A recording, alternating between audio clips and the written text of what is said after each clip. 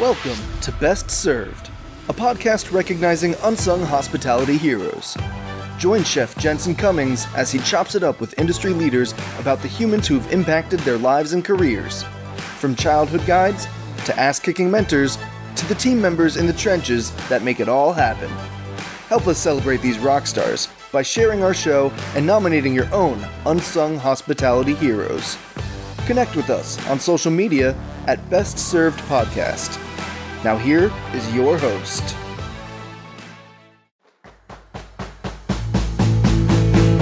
What's up, everybody? Jensen Cummings here. Thank you as always for tuning in.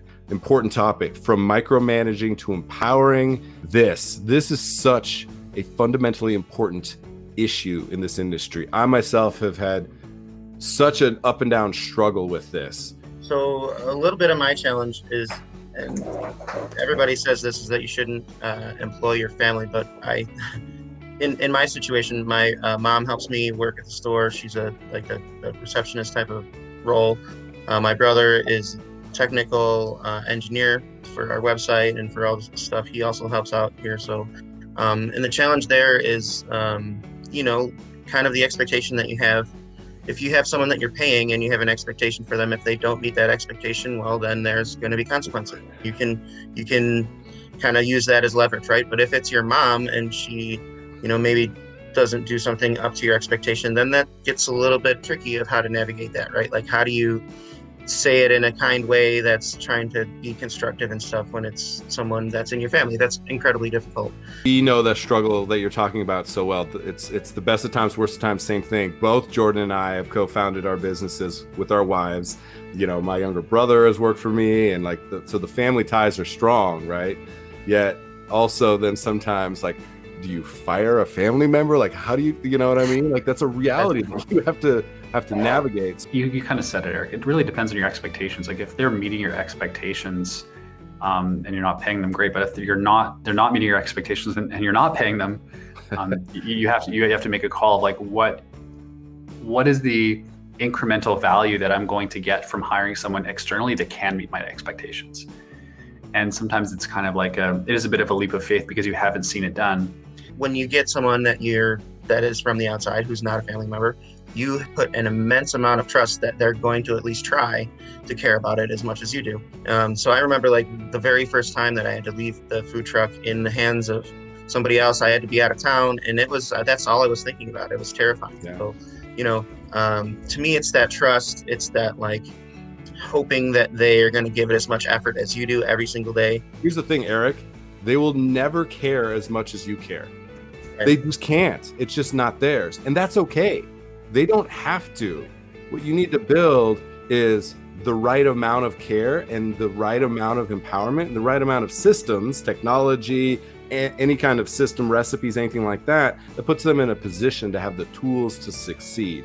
As you kind of grow, it's easy to think, at least when we were younger, I can do these things, or I can just get I can get a junior person to do this. But they're gonna hit a ceiling, and it's gonna be up to you to determine whether or not you need someone past that ceiling, and if you can kind of get them there.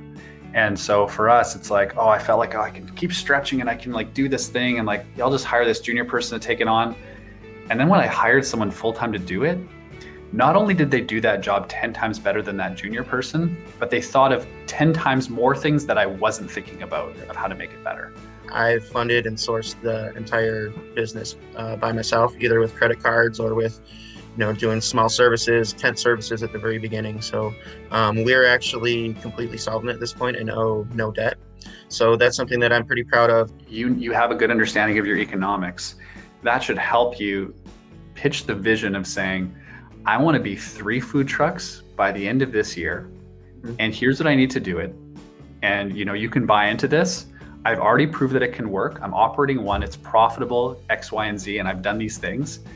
And that story alone, you're already ahead of most people, because most people are still paying off the debt and trying to get a good sense of credit. Yep. What I'm trying to say is you're in a way better place to be able to sell a strong story because you have proof that it works. The most important thing that Jordan said is you have to tell that compelling story. And this is everything we've talked about thus far and will continue to be a thing. The only thing I care about is your story. It's the only thing that is ever going to matter, right?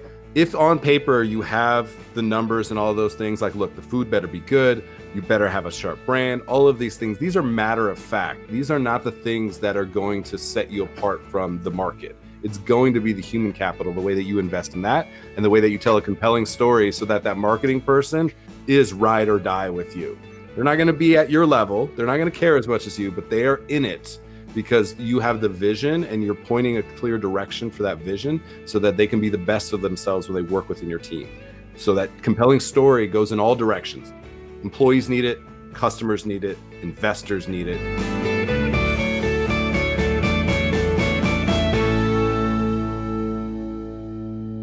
Thanks for listening to the Best Served podcast. Subscribe to our show and connect with us on social media at Best Served Podcast.